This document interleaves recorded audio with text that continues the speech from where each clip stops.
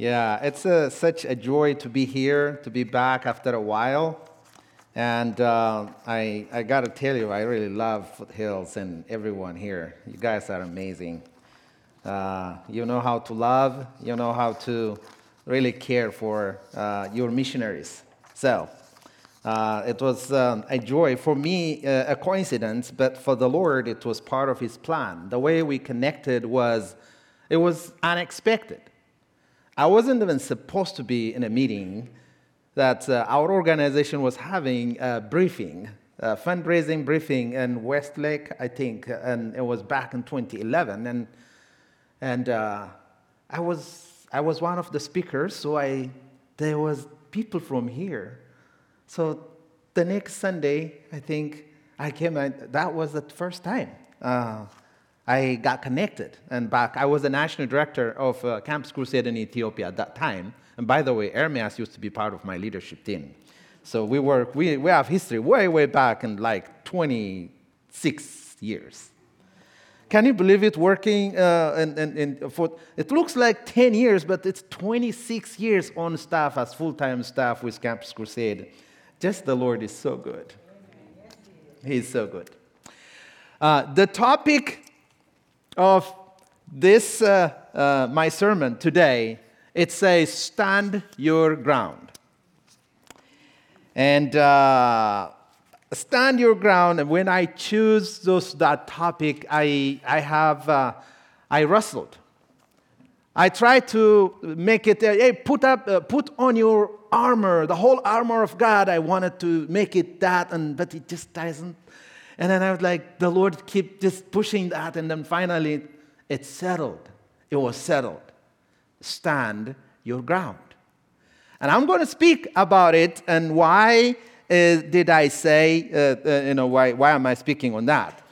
But just for a context, to give you context from the reading in Exodus chapter 14, if you don't understand the context of God speaking, what was He saying the Israelites? Why was He telling them, don't be afraid, stand firm.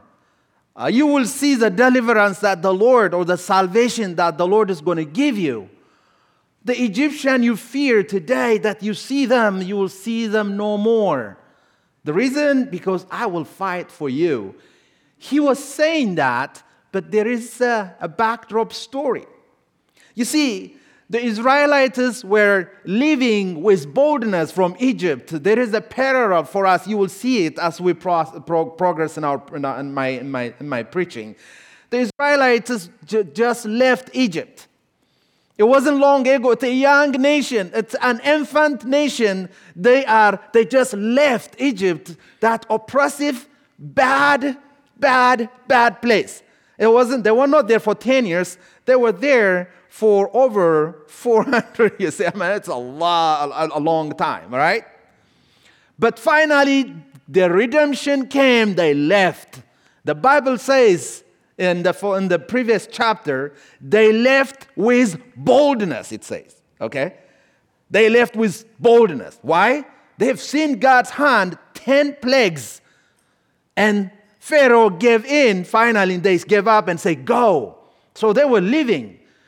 Scholars say the number of people that left were, including children and women and everybody, they were over at least around between 2 and 3 million people.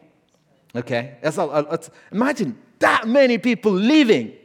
And the place they were living was not that hostile. It wasn't a green area. So they were leaving. But Moses, as their leader, he was taking them through the shortest possible path through the north route towards across the Philistine land. He was planning to take them that way. It would have been very short. It could have taken maybe 4 weeks to get to the promised land. Okay? But before they get to the Philistine land, the land of Palestine, the Lord told Moses, no, turn around, go to the longer route, go to the desert. Does that make sense to you? Go to the desert. The routes God chose for them takes, to get to Palestine, they said it takes a good 3 months. No, 3 years. Sorry, I say 3 months.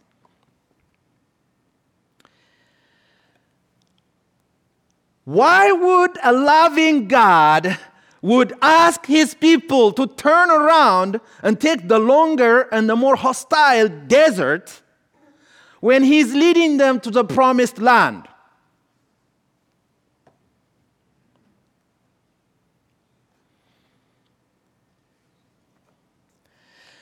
They left, and what happened was they got, and he gave specific direction to Moses. He told them, take him to it's called Pi Hahiroth, Migdol, those areas it's mentioned there. And they went, and he told them, camp before the Red Sea. If you see the geography where they were told to camp, it was from the south, there was mountain, from the north, mountain, in front of them is the Red Sea. It was literally, God was designing a trap. It looks like God himself was designing a trap for his people. That's how it sounded like. But word reached to Pharaoh. And he heard that the Israelites are wandering, confused. They don't know what they're doing. They're just wandering everywhere. And he's like, I'm going to go get him. I'm going to go get him. Pharaoh, with all his army, he marched towards them. And guess what? He overtook them by the sea. And then the Israelites, they look up, and here we go. That army that they hate, that army that they were afraid, that army that oppressed them is approaching to enslave them again. They were frightened. Wouldn't you be frightened if you are in that situation? The only way out was to go west, and that place is blocked. Have you been? They felt trapped. They can't go to the west because Egyptians' army is there to kill them. They can't go forward, it's the Red Sea. They can't go to the north, to the south because it's mountain. They can't go to the north, it's mountain. They are literally trapped. It is in that context that they were crying. Don't they have reason to cry, to be honest? You wonder, why would God do that? Why would God do that? Do you feel that all around you, you look to the right, to the left, you feel trapped? Do you feel that your situation, like in a way that you feel like there is no way out? The only thing I can do is look up. Oh, that's the best choice, brothers and sisters. Israel was trapped. All their earthly salvation was gone. But you know what? There was one thing that could not be closed, and that is looking up. In the moment of your greatest need, what do you do? Where do you turn? In the moment of desperation that require radical dependence to God, what do you do? People of God, the church is present in every way from every direction these days. The church that carries the truth of the gospel is completely, it feels like, humanly speaking, it is encircled in every way. You go media, it's hostile. You go this, it's hostile. School, you go in every way. Don't you feel like we are being squeezed? But you know what? Heaven is still always open. Nobody can close it. Why did Jesus do this? Why did God do that for Israel? 2 reasons. One, he wanted to train them how to trust God. It was a young nation that requires what it means to trust the Lord. 2, He wanted to train them the kind of battle they want to fight, they want to engage, because they just started. They haven't even fought the real battle yet, physical battle. So he wanted to train them how to do battle.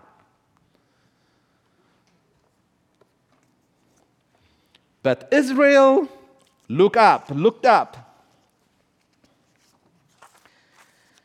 And when they saw, they were frightened.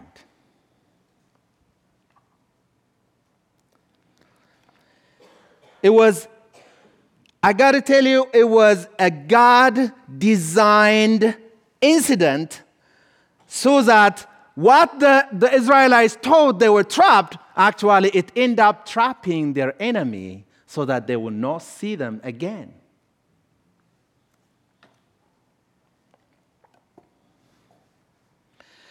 It looks like God's plan is a setback. Doesn't it look like a setback? But it was a setup for their success. I'm going to repeat this. Sometimes what happened in our life, it looks like we have been set up for failure. We have been set up for danger, disaster. But what we don't know is our God set us up for success, for victory. The way he handled our enemy is not the way a human being can design. And I will tell you a story. These days, most mission agencies go to what's left already is the hardest place to go. Okay? The gospel is going, the remaining part of the world that's not reached is the hardest. So when you go, you know you are in real spiritual battle. So one of the thing we did was we went to this pygmies. With our staff in Cameroon, they went to the pygmy areas. Their government itself, they don't have any jurisdiction over them. But these are God's people. They need to be reached by the gospel of Jesus Christ, right? So we send our Jesus Film church planters from our office in Cameroon. There was a church planter among those people who have been working for 2 years without any fruit. Not even one convert. You don't even think about church, but not even one convert. He heard about the Jesus film being translated in their language, so he approached our office. So our office sent people with him to show the film. When they approached to the pygmy, literally what happened was after they drive, it was a mud road, then they had to carry the projector for 3 hours. 3 hours, as the staff member tells me, looked like eternity. When they get to the village, the man whom they met, the first person they met was a 16-year-old religious and social leader for the people. He was literally a priest for the idol. They worship idol, okay? So he asked them, why are you here? And they told him, well, we come here, we're going to show you about the King of Kings, the creator of heaven and earth. So we are bringing his love letter to you so you can hear and you can get to know him. And the guy looked at them and said, we have our own gods.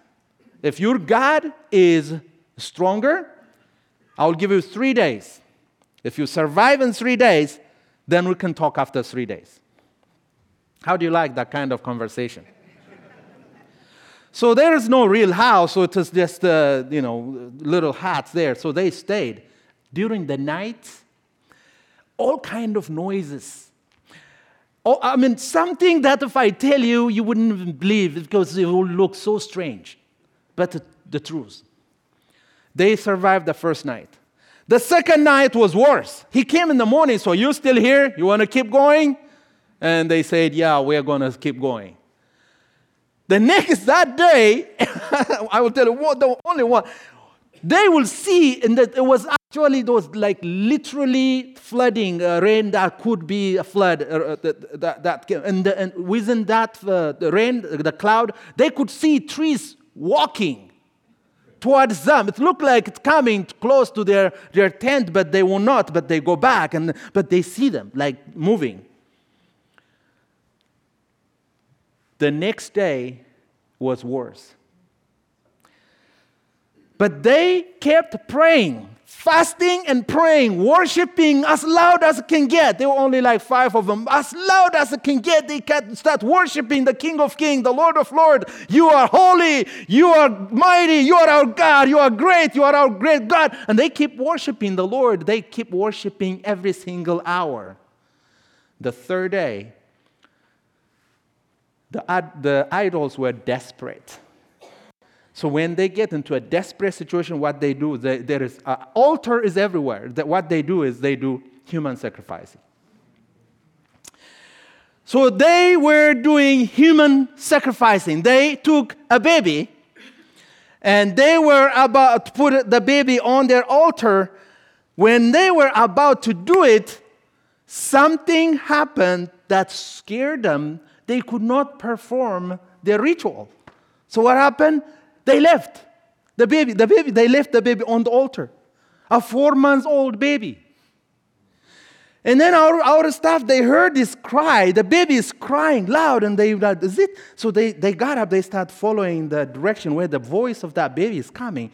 When they got to the place, there was an altar where a sign of, bones of animals and pictures of like a crocodile and other things, bat, and it was there. And the baby was still on the altar, tied and crying.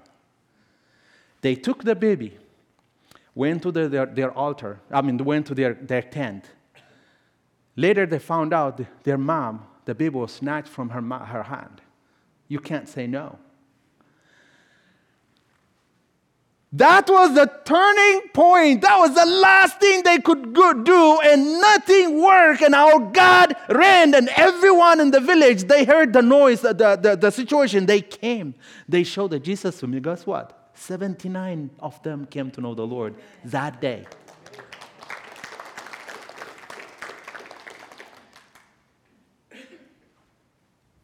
Brothers and sisters, no matter how hard things are, I want to tell you, our God is a great God. All what He wants you is to trust Him, and to trust Him to have a surrendered life, trusting Him for the impossible.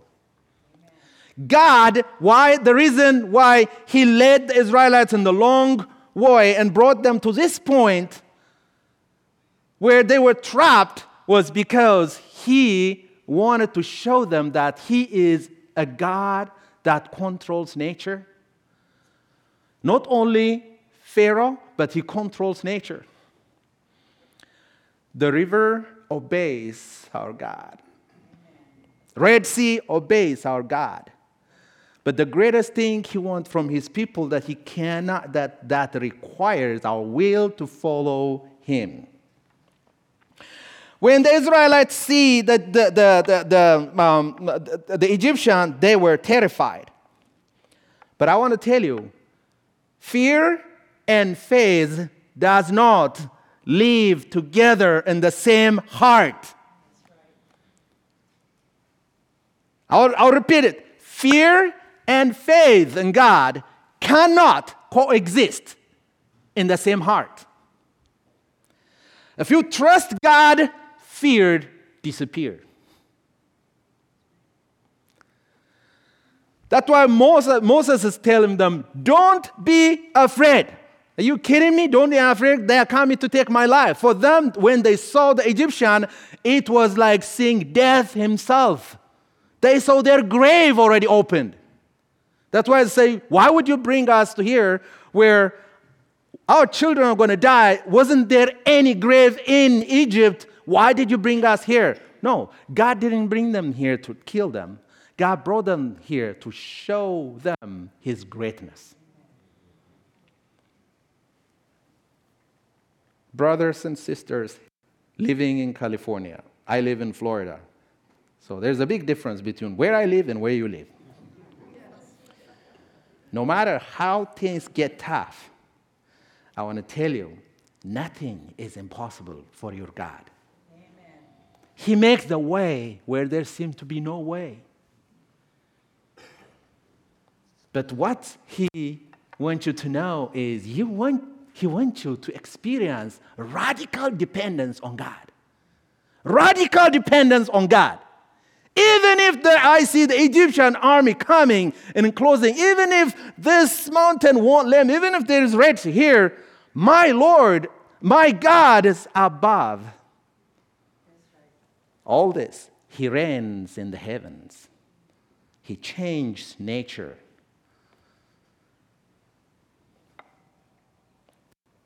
Yes, God does not always work in the way that seems best and logical to us. But our God is a miracle-working God. I'll repeat again. The Lord set them up for success. He did not set them up for failure. The interesting thing is fear has this nature of erasing our memory of God's greatness in our life. Yes, fear has this power to erase memories of God's act of intervention that we experience in our daily life. If I ask you, every one of you, you can pinpoint and say, God has done this in my life, this. But when something terrible or hard happens, all those memories are gone. Israelites, they saw 10 plagues. But now, this guy came with his army, they were terrified.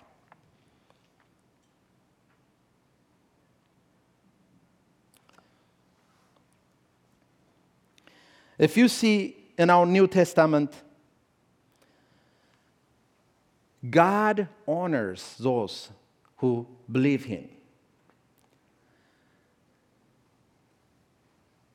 Those who believe Him honors God. Therefore, faith, believing in God. I'm not talking about faith where people are using, the Clement and whatever theology. That's not what I'm talking about. I'm talking about believing God Himself for what He can do.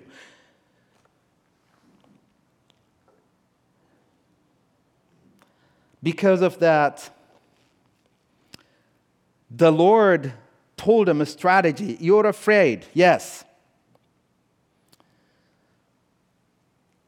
Moses said, you're afraid, but I want to tell you, stand still. Be still. Be calm. Stand firm. Whatever you see today, it's going to be the last time you're going to see them.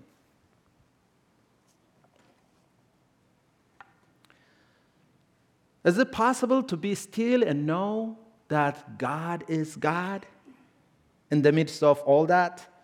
But he said, Satan is an artist of panic. He wants to create panic in your life so that you don't pause and be still and know your God, who He is, whose you are, whose you belong to. You belong to God. He fights for you. But Satan, you know what he does? He creates chaos so that you don't focus. The solution for that is, the Lord said in Psalm 46:10, be still and know that I am God. Amen. That's where the main thing is. And He's called us, make the main thing the main thing. It's not how much things you do what matters, it's who you depend. It's who you trust. Sometimes we see people and people become big. When people become big, everything, you will be afraid of everything. But when you see God and God is big and people are not, then you're not afraid of anything. And I'll tell you a story of a woman who was trained to be a suicide bomber. Some of the things I tell you, they're crazy. But please believe me, I'm not telling you a lie, okay? She was trained to be a suicide bomber by, there's a terrorist group in Nigeria and Cameroon and Niger, Boko Haram.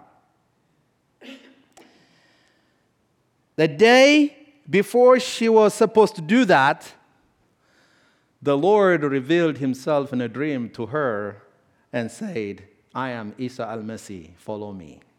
I am Jesus, follow me. Amen. She woke up and she knew. And that is Isa al-Masih, that is Jesus. But she went to a Christian that she knows and told her, and that girl led her to Christ. The next day, you see, just the next day, she saw another dream. That same person who came to her in a dream told her, I want you to go and tell what I told you to the commander of Boko Haram. Can you imagine going to, she's a woman. You know how women are considered among the terrorist group, right? 2, she just became a believer just a few days ago. For some of us, it's like, really? Is that possible? Shouldn't I be going to Bible school to be able to share my faith? No, God wants you to tell your story. The story is written in your heart, in your mind. You don't have to go to theological college to share about the gospel. You just share what the Lord has done to you. So she went to her parents and said, I'm going. Where are you going? I'm going to this area to share to the commander. Isa al-Masih, told me this. And her family looked at her. Are you serious? You know that you're going to your grave. She looked at them. Don't you know that I was already going to be dead? If I die, I would rather die for Jesus because I was trained to be a suicide bomber already. That includes dying, self-sacrifice. I would rather die for Jesus. I'm going. She went. When she got to a place, there was 3 security that she needed to pass before she get to him. First, they said, where are you going? Who are you? Where are you going? Where are you coming from? She told them, I am this, and I'm going to see I want to see the commander. And they look at each other like, you want to see the commander? Yes, I do. They let her go. The second security, the same. The third checkpoint, the same. So she went. They told this girl is crazy and she's going to die. They knew, everybody knows. It's known. She got to the commander. When she got there, he asked her the same question. Who are you? Why you are here? And she told him, I am her name. I won't tell her name, that's for security reason. But I'm coming to you because I have been sent by Isa al-Masih, and she shared him everything that the Lord wanted her to share. The guy sat in a chair and started weeping. What she didn't know, 3 days earlier, that same Jesus who was revealed to her in a dream, revealed to him and told him that a woman is going to come to tell you about me, listen to her. She has no idea about that. Is that a human orchestration? That's a divine orchestration. That hard-headed, bloodthirsty, bad guy was broken by the message of the Lord of Lords, the King of Kings. He accepted Jesus as his personal Savior. And know what? I will make the story shorter. As a result of that, today, over 6,000 people came to know the Lord, and most of them are former terrorist group. Can you believe it?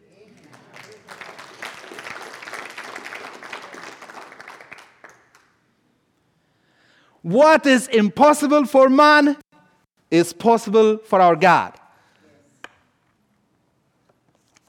Stand firm. Learn how to wait. The Israelites were told, stand firm. Be still. Being still and standing firm require waiting. We are not good at waiting. We want things to be fast. We live in a fast culture. It has to happen now. God, why don't you do it now? Now, I'm sure they did that. I'm sure they say that because the enemy is coming. They are encircling them. They are getting closer. When are you going to intervene? I'm going to be dead. I'm going to be in my grave. When? But God is saying, be still. Moses said, be still. Don't panic. There is no panic in heaven. Don't panic. And the Lord said, Moses, let's start. Let's get started. Where is your staff? You remember what that staff did, right? Where is your staff? Bring the staff. Stretch out. I am going to open the Red Sea, and you're going to walk on dry land. You're not going to touch even mud. That's supernatural. You're not going to touch mud there. You're going to walk on dry ground. See, because we read it so many times, it becomes just nothing for us, right? But let me tell you, this is supernatural intervention. It is supernatural intervention, and that's how much God is committed to his promise. He promised, I will take you to the promised land. I'm going to give you the land of Canaan, and you are going to inherit the promised land. And that same God promised you that you're going to inherit the kingdom of heaven through the love, through Jesus Christ, who have shed his blood on the cross, who loved you enough to crush and defeat Satan. Amen. And to actually completely defeat death himself, that the last thing you're afraid is death. Death himself has been overcome by Jesus. Amen. So what are you afraid? What is the last thing that would happen to you? You know, Satan is a defeated enemy whose head is already crushed. That's right. Isn't that what happened? Yes, are you with me? Yes. He's a defeated enemy whose head was crushed by the King of Kings, by the Lord of Lords. Worship the Lord. Amen. Worship the Lord. But Satan, his tactic is he keeps you busy. He keeps me busy. He gives you agenda, like literally minor agenda. Agenda that doesn't make significant change in the life of people. You keep busy from morning to evening. So, you know, in the moment of being busy, he will bring emergencies. The emergency that will lead to panic. When you panic, you forget about whose you are, who would fight for you, who you belong to. You forget your identity. You start fighting just like anybody else. No. You have been purchased by the precious blood of Jesus. There is nothing he wouldn't do for you that he hasn't done yet. The last thing he's done, the most expensive thing God did for you is giving his son, Jesus Christ, to die on the cross and shed his blood so that he can purchase you. You are precious. You are loved. You are not ordinary person. The world may say you are ordinary. No, you are so precious. Jesus had to shed his blood and give his life. Amen. How can I walk like ordinary person after that? If a former mafia can be transformed as an evangelist, how can I live as an ordinary person? I just can't.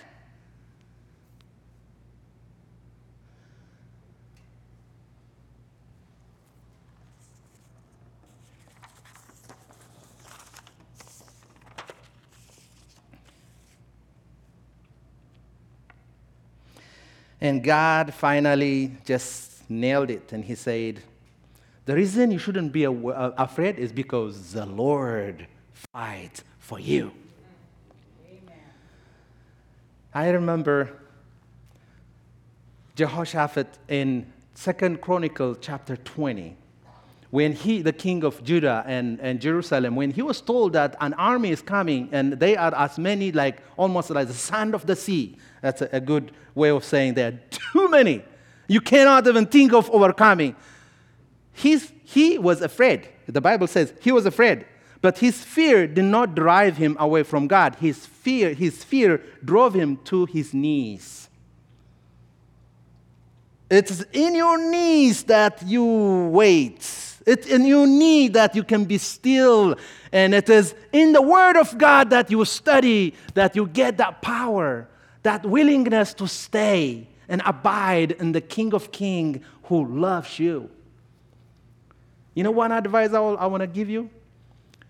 The first thing when you wake up and the last thing when you go to bed, one thing you should do is saturate your mind with the Word of God.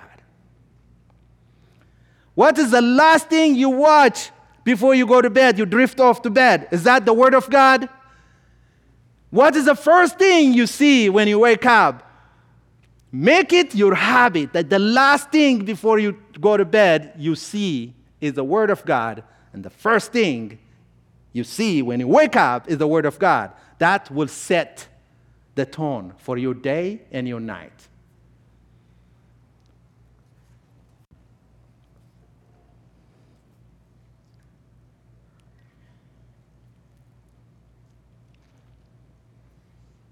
Three keys for victory. It's a summary of 3 keys to victories.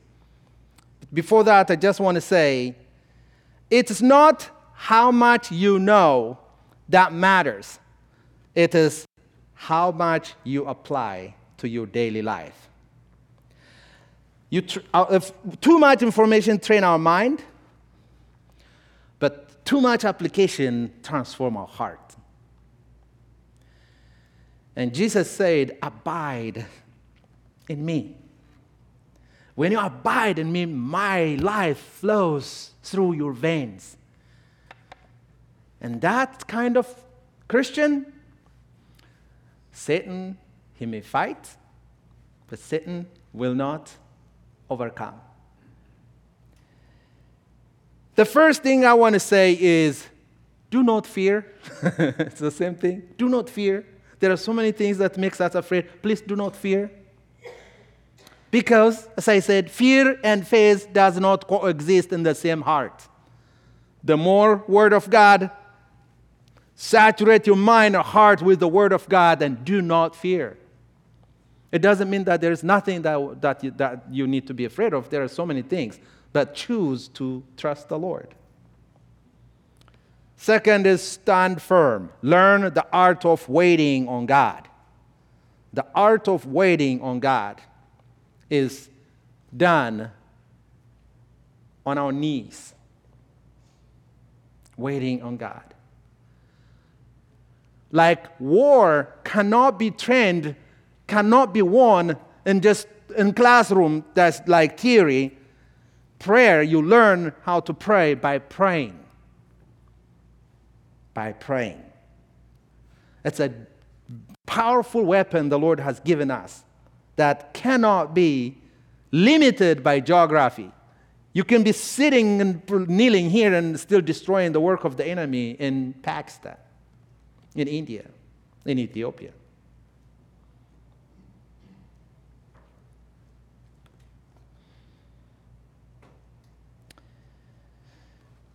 And understand that nothing is impossible to our God. Amen. Nothing.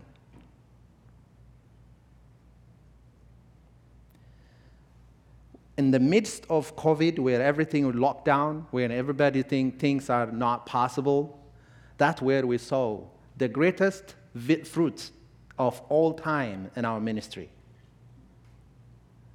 During COVID global lockdown, when everybody was locked in their home, and all what they could do was just turn on their TV or surf the web, it was during COVID that we saw the greatest fruit in so many years. COVID did not stop God working. It's our heart, our will that limits God. Israel, when they trust the Lord, the next chapter when you see they got up, start worshiping the Lord. Under the leadership of Mary, they start worshiping the Lord. This year alone, over 172 million people heard the gospel. I told you, we are going after the least, and the hardest. And we have I'm talking about just Africa, where me and my team are working. And over 2 million people came to know the Lord. That's not a small number. That's not just a number, that's people. And in all this, you have a part. The reason why I'm still in mission with 6 kids is because you stood with me every day. And you know how life is, right, these days. No? I don't live in Ethiopia anymore. I live in Florida.